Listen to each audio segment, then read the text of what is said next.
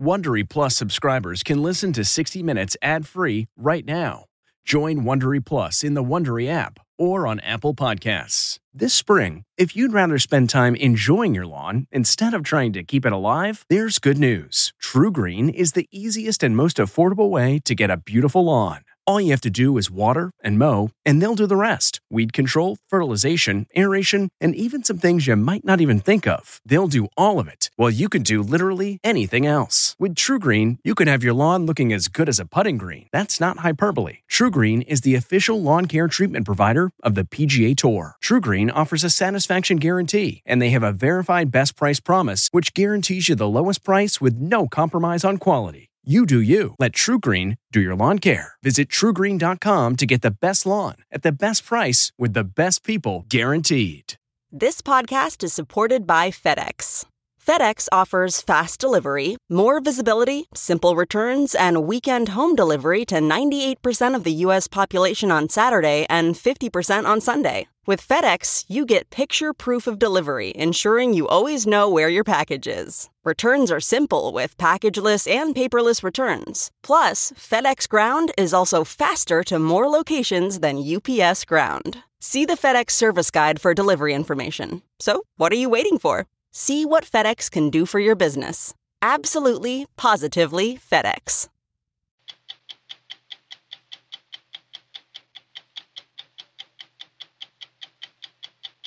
Rape is not a punishment for getting drunk. You deserve a hangover, a really bad hangover, but you don't deserve to have somebody insert their body parts inside of you. Her name is Chanel Miller, but before now she was known to most of the world as Emily Doe, a sexual assault survivor who endured a trial in which privilege and power seemed to trump victims' rights. You took away my worth, my privacy, my safety, my confidence, my own voice, until today. Chanel Miller's story paved the way for the modern-day Me Too movement, and tonight she tells her own story. The panda is a curious bear. In the last century, biologists didn't think it belonged in the bear family. Pandas don't hibernate, and though they're virtual vegetarians, they're born to be carnivores. They've been chewing bamboo in the high mountains of China for 3 million years. Today, they're being bred in captivity to be reintroduced into the wild. I'm Leslie Stahl. I'm Bill Whitaker. I'm Anderson Cooper. I'm Nora O'Donnell. I'm Scott Pelley. Those stories tonight on 60 Minutes. This episode is brought in part to you by Audible, your go-to destination for thrilling audio entertainment. Whether you're looking for a hair-raising experience to enjoy while you're on the move or eager to dive into sinister and shocking tales, Audible has an exclusive collection of thrillers from best-selling authors that will keep you on the edge of your seat. Like James Patterson's first audio-only thriller, The Coldest Case. Experience stories like never before, where every chilling detail is brought to life by captivating sound design. Plus, as an Audible member, choose one title a month to make yours forever. And now, new members can try Audible free for 30 days. Just visit audible.com/WonderyPod or text WonderyPod to 500-500. That's audible.com/WonderyPod or text WonderyPod to 500-500. For years, Chanel Miller was known to the world simply as Emily Doe, the name used in a court case to protect her identity. She was sexually assaulted in 2015 by a Stanford University athlete named Brock Turner, who was found guilty of 3 felonies, including assault with intent to rape. Before his sentencing, Emily Doe stood in the courtroom and delivered a powerful victim impact statement detailing the emotional trauma the assault and the legal process had put her through. It instantly went viral, becoming a kind of manifesto for assault survivors all over the world. Chanel Miller reclaimed her identity as the author of that statement and shared her story for the first time with 60 Minutes last September. As you'll see, She chooses her words carefully when she speaks, just as she did when she put them to paper for her best-selling book, Know My Name. So this is where you write? Mm-hmm. For the last 3 years, Chanel Miller has been writing her own story. Here are some of the drafts. The 27-year-old majored in literature at UC Santa Barbara and has wanted to be a writer since she was a child. Police reports. She decided to relive the most painful experience of her life because she believes her story, filtered through the glare of the media and restrictive lens of the courtroom, remains untold. Yeah, I'm sure it wasn't your top choice to write a book about this. It's not the topic I would have chosen, but it was the topic I was given. So start at the top and let them have it. We were there when she recorded her audiobook. In January 2015, I was 22, living and working in my hometown of Palo Alto, California. I attended a party at Stanford. She didn't attend Stanford University, but she grew up in its shadow. Why did you decide to go to a fraternity party? You were out of college at that time. My sister was home for the weekend, and it was my way of spending time with her. So people were drinking? Yes. A lot of red cups, like a typical fraternity scene. Do you remember having fun at the party? What were you doing? I was dancing on top of a chair, and my sister was sort of coaxing me down to stop embarrassing her. Chanel has never denied she drank a combination of whiskey, vodka, and champagne. You drank until you blacked out. Mm-hmm. She came to about 4 hours later in a hospital, surrounded by nurses and a police deputy. She had abrasions all over her body. Her hair was tangled with pine needles. I had no idea how to put those pieces together. How did they tell you what they thought had happened? All they said was that I had been found and that somebody had been arrested and that he had been chased down because he had been acting hinky. Hinky was the word the detective used. Did they tell you where you were found? Behind a dumpster. What they didn't tell her was that her underwear and cell phone were found on the ground by her body. They also didn't tell her there were witnesses, 2 of them, who not only saw the attack, they stopped it. Swedish grad students, Peter Johnson and Carl Arndt, were riding their bikes to the party that night when they saw something disturbing behind the dumpster outside the frat house. We see a couple lying on the ground with one person on top of the other. He was moving a lot, but we just saw her lying there completely still. They realized the woman was unconscious. Johnson says when he approached them, the man, later identified as Brock Turner, got up and ran. I didn't really have time to think, so I just chased after him.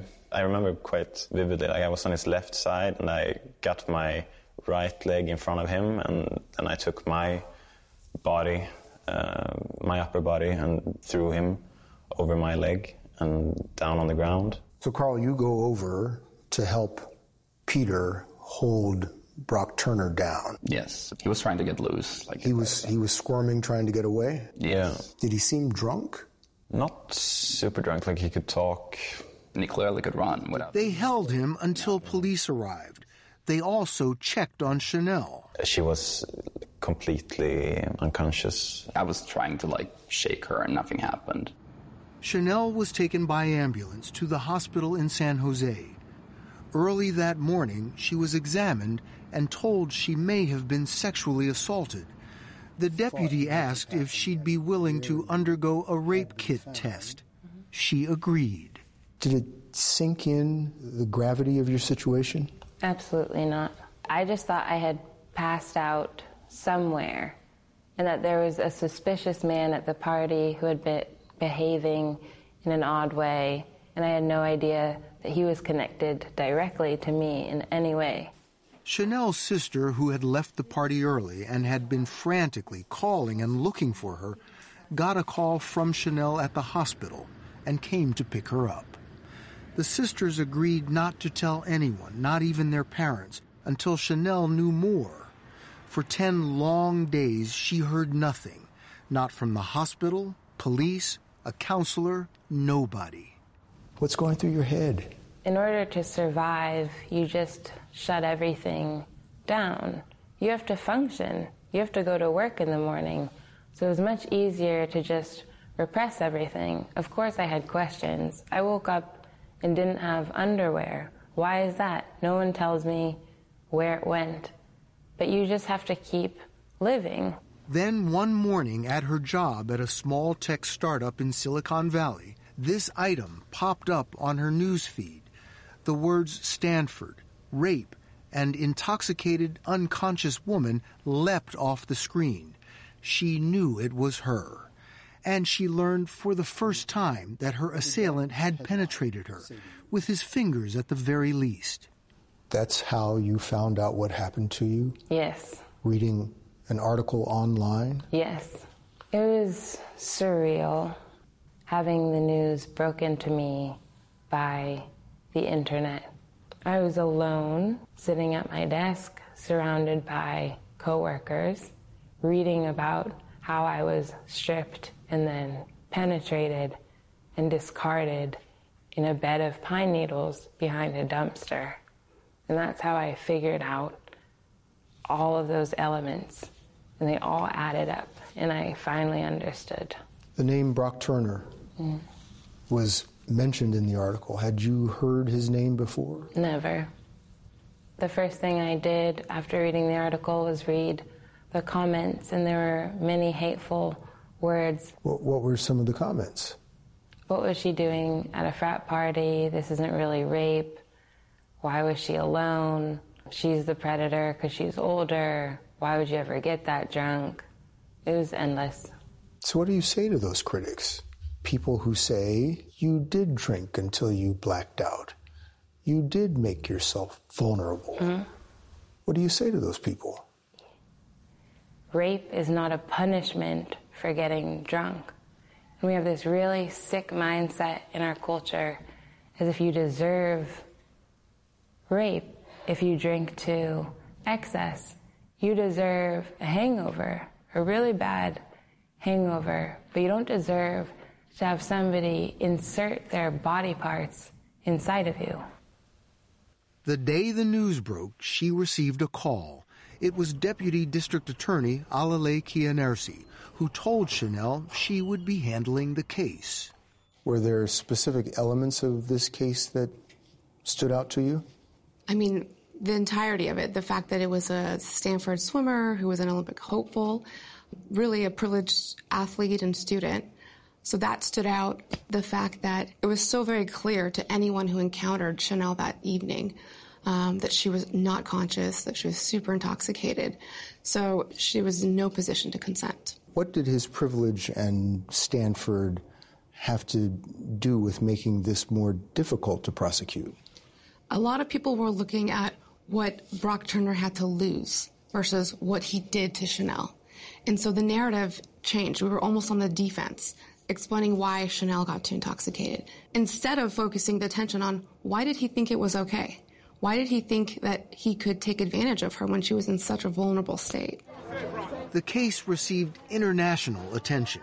The media couldn't resist the story of the fallen athlete from one of America's most prestigious schools. To protect her identity, Chanel was dubbed Emily Doe. Turner was almost always identified by his accomplishments in the pool. When you saw the description of him as a champion swimmer on the Stanford swim team, what did you think of that? I didn't understand why it was relevant when you're also reporting that my lower half was completely exposed, that my necklace was wrapped around my neck, that my hair was disheveled, that my bra was only covering one breast and the rest was pulled out of my dress. I don't understand why it is relevant how quickly he can move across a body of water in the context of that article. Did you feel that that description of him as a championship swimmer sort of changed the narrative? Yes. They were framing it like he had so much to lose and were not focusing on what had already been lost for me. By then, she had told her boyfriend and parents, but despite their love and support, she felt alone. Chanel told us she became angry, withdrawn, and deeply depressed. I would just sit at work and do nothing. I would stare at the screen, and then I would come home and I wouldn't sleep. And so physically, I began breaking down. She didn't want anyone to know she was Emily Doe, the woman in the news. 4 years later, the trauma remains just below the surface. I felt if anyone ever found out that that was me, that it would be absolutely humiliating. I felt dirty and embarrassed. My dream is to write children's books. I felt no parent is going to want me as a role model. If I'm just the discarded, drunk, half-naked body behind a dumpster, nobody wants to be that. How did you carry on? Well, when I was reliving all of this, I thought, well, the same night the assault happened, a miracle also happened, which was that I was saved. And thinking of the two Swedes who knew to do the right thing and who wanted me really to be okay always gave me hope. So they changed the story. They changed the story. They changed the entire trajectory of my life. When we come back, the trial, the sentencing, and Chanel Miller's compelling courtroom address to her assailant that would reverberate around the world.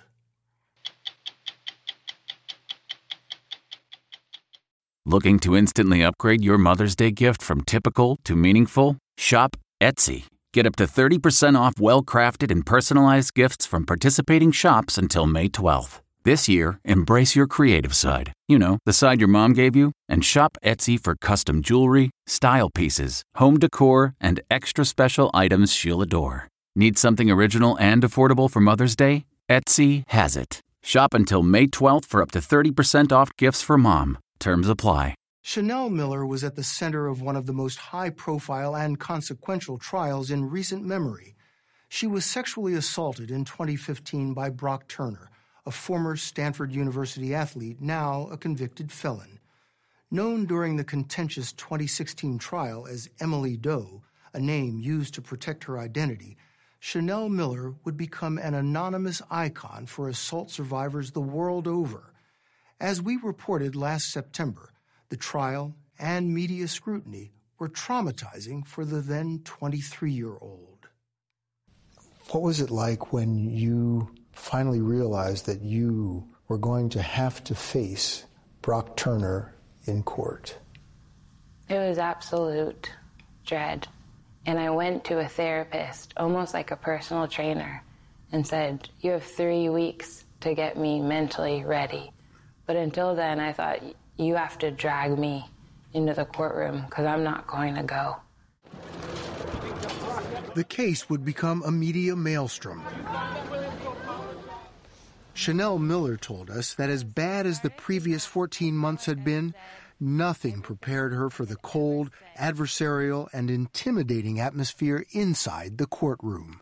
I remember standing outside the courtroom doors, and there's a very thin sliver of window in the door where you can look in. And I remember seeing the back of Brock's head and his neck. And I thought, wow, this is him. It is incredibly difficult for a victim of sexual assault to walk into court in front of their perpetrator and recount the worst thing that happened to them in a room full of strangers. Deputy District Attorney Alalay Kianarsi had charged Brock Turner with 3 felony sex crimes. Rape charges were dropped because there was no evidence of intercourse, which was required in California at the time. but she was convinced she had a strong case because of the 2 Swedish eyewitnesses. They were integral.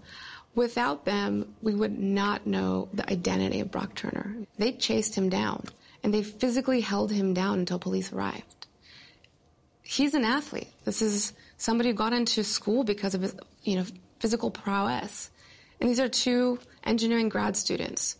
And they're really the most important reason why Chanel didn't suffer a more devastating sexual assault. Because I believe, and I argue this to the jury, that had they not stopped him, he would have completed the rape. So what was the hardest part about making your case to the jury? Chanel had no memory. She was completely unconscious or too intoxicated to remember the immediate moments before. So we had a perpetrator who was able to write the script. Turner's first draft of that script was his police interrogation, conducted just hours after the attack. He told a detective he met Chanel outside the frat house. They started kissing, and that he followed her, holding hands, behind the dumpster. He said he placed his hand between her legs, and she seemed to enjoy it. He also told police he didn't recall running when the Swedish grad students interrupted them. But when Turner got on the witness stand 14 months later, his story changed. Now, he said, he recalled meeting and dancing with Chanel inside the fraternity, asking her to go back to his dorm room, leaving together, slipping and falling and laughing. Then, he said, he specifically asked her if he could touch her intimately, and she said yes. And now he admitted running from the Swedish grad students who he claimed attacked him. I thought you are bound by the truth. I thought those are the rules. That's how court works. You wrote that this version of events sounded like a poorly written young adult novel. Yes, there was a lot of tumbling and laughing. Sounds at great odds with what he said shortly after having been arrested. It was all completely new. He had written a new narrative. So in this new narrative, you're in agreement. The new narrative was extremely convenient because he needed consent. He needed the word yes. Turner would add one more lurid detail. He claimed under oath that she had climaxed. Oh, I was livid. I didn't understand why it had been allowed to go that far. I think you told us before that you felt as though you had been assaulted a second time. I felt like I was assaulted multiple times. Every time you're reliving this. Like, this is the list of body parts submitted as evidence. The trial took its toll. The barrage of questions, the mortifying photos of her half-naked and unconscious body shown in open court. And worst, she says, Turner's defense attorney constantly objecting and cutting her off to make her words fit his narrative. And I remember in court, the defense attorney always said, Chanel has no memory. Chanel has no memory. And I remember sitting there and thinking, I will remember everything. I will remember every remark. I will remember the lighting inside this courtroom. I will remember the texture of the defense attorney's hair. I will remember the depth of the pain you made me feel. I will remember it, and I will record it, and I will write it so that it will not be lost. Chanel poured all of those memories, feelings, and frustrations into her memoir, Know My Name. With anguish and humor, she takes on a criminal justice system she says fails the most vulnerable. I want to read something you wrote. This was not a quest for justice, but a test of endurance. Swearing under oath was just a made-up promise. Honesty was for children. That's what the courtroom experience felt like to you? Yes. After Brock's testimony, it felt like all rules had been abandoned. He will go to any end to come out of this without a guilty conviction. And for me, It felt like, how many times can we make her relive this? After all those traumatic days, you get the verdict. Tell me about the verdict. My heart was beating extremely loud. It was deafening. It was really hard for me to focus, and I was just waiting for the sound of guilty. And she heard it. All 12 jurors found Brock Turner guilty of all 3 felony counts. But it wasn't over. The sentencing was 2 months away, and Chanel was asked by the deputy DA to write a victim impact statement, a letter to the judge to inform his decision. It's basically documentation of your thoughts and feelings throughout this process. And I majored in literature, which was basically 4 years of talking about my feelings and reading about other people's feelings. So I thought, wow, there's an assignment that exists in the world that I was made to do. She had been keeping notes on her iPhone throughout the process, and in one impassioned all-nighter, she wove them into a defiant first-person narrative. A few days before the sentencing, she gave it to the prosecutor. When I first read her letter, I immediately shared it with people because I thought, this is so good. This is what we see victims go through, what we know that they go through, but it's never been summarized in such an articulate and profound way. Chanel recently read those words for her audiobook. Your Honor, if it is all right, for the majority of this statement, I would like to address the defendant directly. You don't know me, but you've been inside me, and that's why we're here today. Chanel spoke directly to her assailant in court. She says she noticed people crying. Brock Turner wouldn't look at her. Your damage was concrete, stripped of titles, degrees, enrollment. My damage was internal, unseen. I carry it with me. You took away my worth, my privacy, my energy, my time, my safety, my intimacy, my confidence, my own voice, until today. As he handed down his sentence, Judge Aaron Persky acknowledged Chanel's words, but also cited the defendant's good character, the fact that he'd been drinking, and the impact prison would have on his life. Judge Persky sentenced Turner to 6 months in jail, a sentence at the low end of state guidelines. With good behavior, he'd walk free in 90 days. Your prosecutor had been asking for 6 years. Yes. How did that hit you? I was in shock.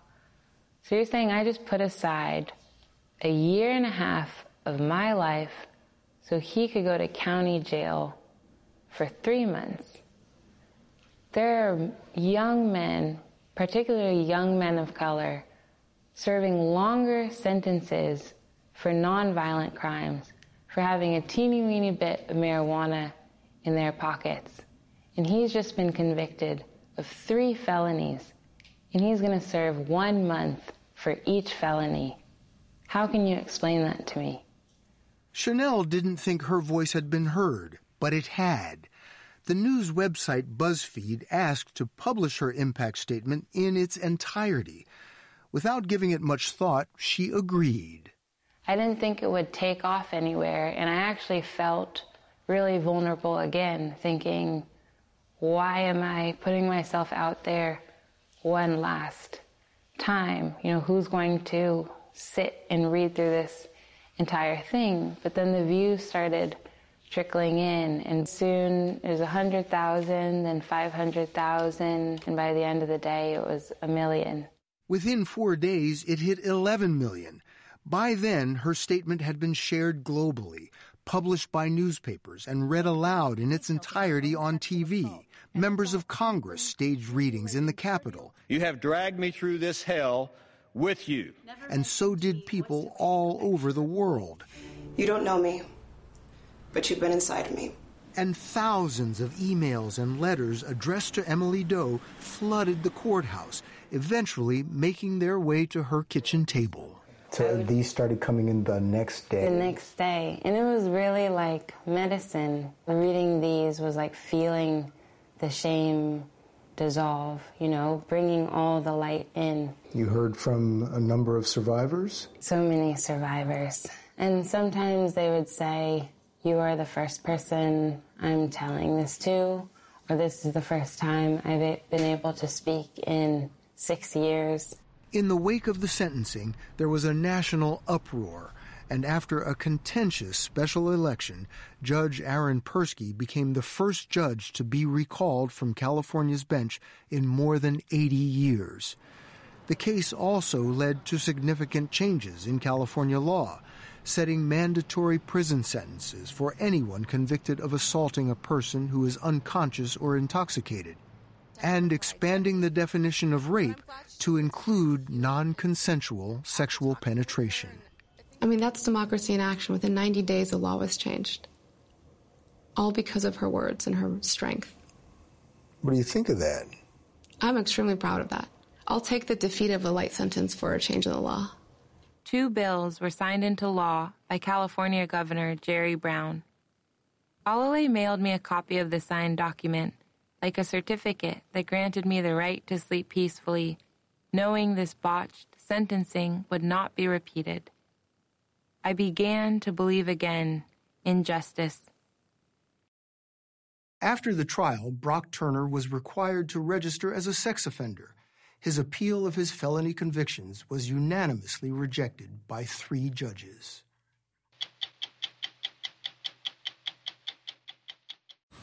Man, that sunset is gorgeous. Grill, patio, sunset. Hard to get better than that. Unless you're browsing Carvana's inventory while you soak it all in.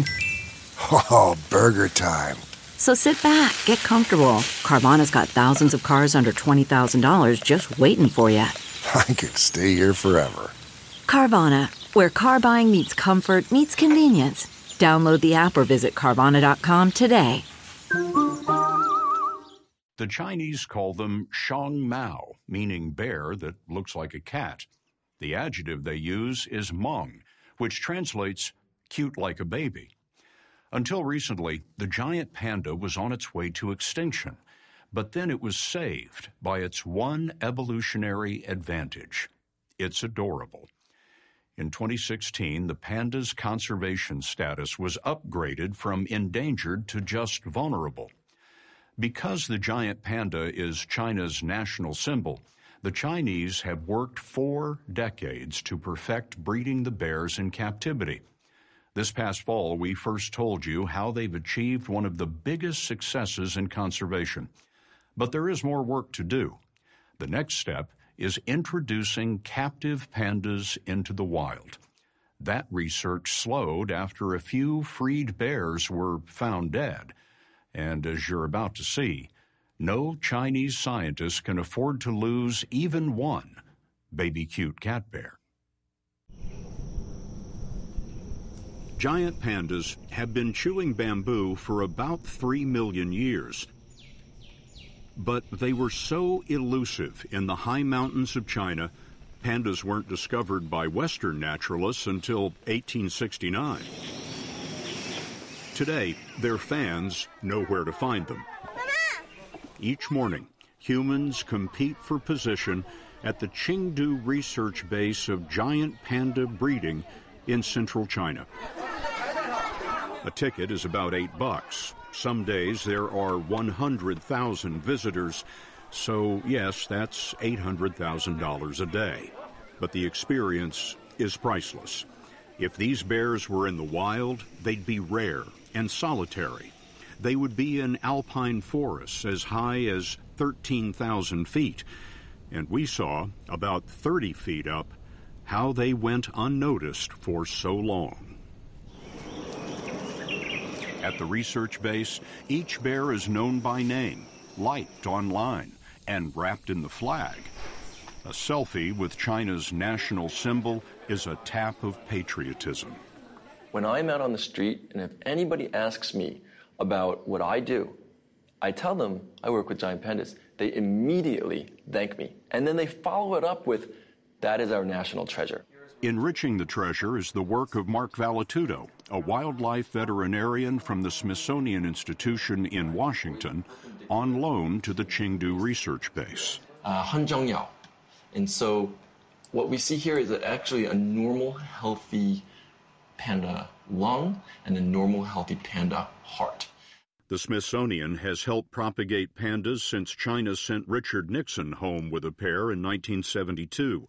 Back then, China barely had 2 to spare. By the 1980s, there were only about 1,200 left in China's bamboo forests, which humans were cutting down. Is bamboo the only thing they eat? 99% of their diet in the wild is bamboo. A forest is delivered every day to the Chengdu base. The common name panda means bamboo eater. But because this member of the grass family is so low in nutrition, each bear spends up to 16 hours a day shredding 40 pounds of leaves and stems. And that is hardly enough to keep him alive. So the rest of the day, the bears burn as few calories as possible. Even mating is incredibly rare. Only once a year can a female be prepared for breeding, and that is within a very small 3-day window. A female panda is capable of breeding 3 days a year? Exactly. Very small time. A very small time for a very small bear. And how old are these cubs? 1 month. Dr. Wu Kanju told us when these cubs are newborn, they average about 4 ounces, the size of a stick of butter.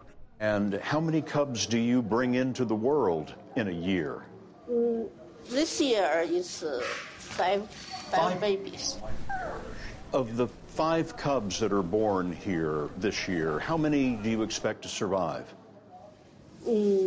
All of them? survive. About half the time, pandas have twins, but the mother can't care for both. In the wild, the smaller, the weaker twin will be left off to die because the mother doesn't have enough energy to produce the amount of milk that's required for 2 babies. But in captivity, twins are fed in the nursery, and with a touch, mom is called to duty to nurse the twins one at a time so both survive. The cub's eyes won't open for about 6 weeks, so mother helps him to her breast. And like every nursing mom, a change of position helps, especially when her back is killing her. The cubs are dependent up to 3 years. She'll raise only 5 or maybe 8 in her lifetime.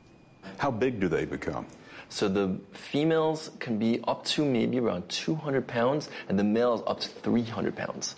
Why are they black and white? You know, that's a very interesting question. It's a mechanism to protect themselves, like many, many other animals out there that are black and white or various different colors. It's camouflage? You know, pandas love the snow, so the white parts really help them hide in the snow, whereas the black would be presumptive of shadows. The panda is a curious bear. In the last century, many biologists didn't think it belonged in the bear family. Pandas don't hibernate, and though they're virtual vegetarians, they have the digestive tract of a carnivore. Panda nutrition was a mystery when Dr. Hao Rong came here nearly 30 years ago. She's director of research and told us that the base started as a shelter for injured pandas that had been rescued. There were very few pandas, she said. All of them were seriously ill, close to impossible to breed. We were also broke. I was the only scientist. You had a dozen pandas. Yes. How many do you have now? Now it's 200. 200 healthy pandas have grown from the research into nutrition and understanding those fleeting female hormones. It's gone so well that a new area of research has opened, panda geriatrics. The bears live about 20 years in the wild, but up to 35 in the company of man. In 1937, a leading American naturalist described the giant panda as an extremely stupid beast, dull and primitive. But Mark Vallatudo showed us pandas understand commands. The whistle signals something good is about to happen, generally involving apple slices. Then, on cue, the bear volunteered its arm through the bars to a metal tray and gripped a handle. It's having a blood test. All of the pandas, the adult pandas here, are trained specifically to offer their arm for a blood sample. It really helps us as veterinary animals from having to be anesthetized, and allows the animal to be an active participant in their health. And that's it. I've seen people throw a bigger fuss than he did. They're incredibly complex creatures, just like many other bear species or carnivorous species like dogs and cats. Like dogs, pandas come at the sound of their name. They know their day will start with apples and continue at the endless bamboo buffet.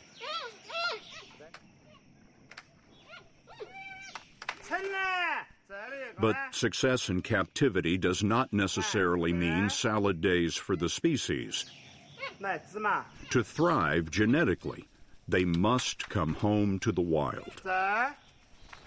This is really an exciting time because they're doing so well in captivity, and we can really consider them safe. That's not so for the wild populations. Melissa Songer is a Smithsonian conservation biologist working at the foot of Mount Qingchong, near the center of China.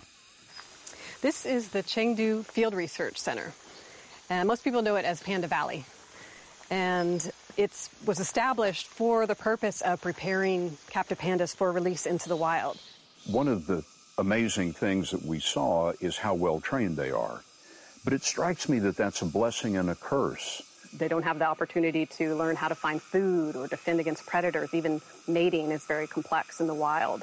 So, yes, they're highly trained, but they aren't really trained to be in the wild. Then do you train them to be wild? And if so, how do you do that? They're not going to be fed. They're going to have to move around and find food, and taking it step by step. So acclimatizing them to a very different situation is an important phase before full release. Like sending the kids off to college. Yeah, exactly. There are fewer than 2,000 wild pandas living in only 3 mountainous provinces of China. They're segregated into small groups, cut off from one another by roads, farms, and villages. About half of those populations are less than 10 pandas.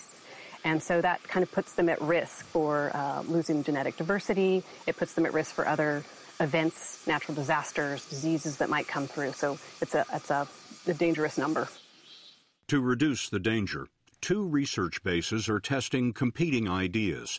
One, from a research station called Wulong, minimizes contact with people to the point of dressing the trainers in panda suits that are scented with panda urine so the bears don't even get a whiff of humanity. The other approach encourages the human relationship in case a panda needs to be rescued. While the bears walk on the wild side, they're monitored with radio collars in case they get into trouble. So far, 14 pandas have been released. 3 have died. But those few failures have slowed the research because if a panda is killed, it's not just some bear. It's a bear with a name and 1 million likes on its webpage. Anytime you release a captive animal to the wild, you're taking a risk. And you prepare as best you can, but there are things you can't really prepare for. One of the pandas who died was attacked by dogs. Another appears to have fallen from a tree. The captive-born pandas take longer to establish territory, but for the most part, they fit in. China says it will soon spend more than $1 billion on a 10,000 square mile panda national reserve to connect those pockets of wild bears. It suggests that species can be saved. It absolutely does. But more than that, what's even better than the survivability of this species is that they are an umbrella species, meaning that the care that we provide for the pandas and the tracts of land that we preserve will also save a whole multitude of other species that also need our care that a lot of people don't even know about. Which raises a fair question. If a multitude of species is saved, if climate benefits from 5 million acres of forest reserve, are we saving the panda? Or is the panda saving us?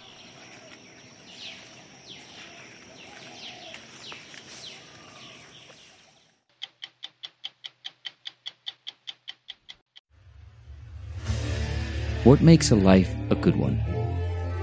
Is it the adventure you have?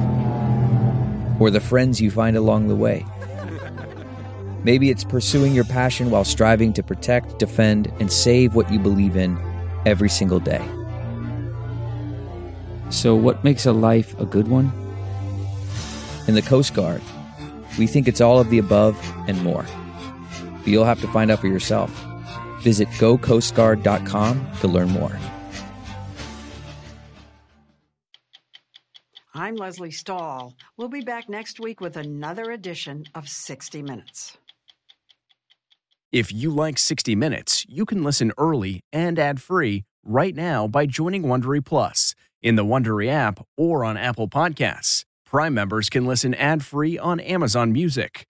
Before you go, tell us about yourself by filling out a short survey at Wondery.com/survey. The Hargan women seem to have it all. From the outside looking in, we're blessed. My mom was amazing. But as detectives would soon learn, there was a lot going on inside the Hargan household. Ashley and I have been calling my mom and the house and Helen. Okay. No one's answering. 63-year-old Pamela Hargan gunned down in her own home. Her youngest daughter, Helen, lay dead upstairs. Patrol, when they arrived, assumed or thought that there might have been a murder-suicide. But for the detectives on the scene, there were things about the scene itself that were concerning to us on day one. Who would want to kill their mother and their little sister? There is no boogeyman here. It is exactly who we think it is.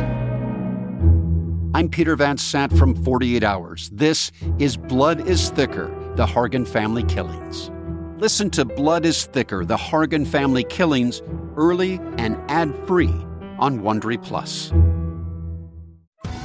Survivor 46 is here, and so is On Fire, the only official Survivor podcast, and we have a twist this season. The winner of Survivor 45, Dee Valladares, will be joining us every week. We're going behind the scenes of the biggest moments, the how and the why things happen, and the strategy and analysis you can only get from someone like me, a Survivor winner. Listen to On Fire, the official Survivor podcast, wherever you get your podcasts.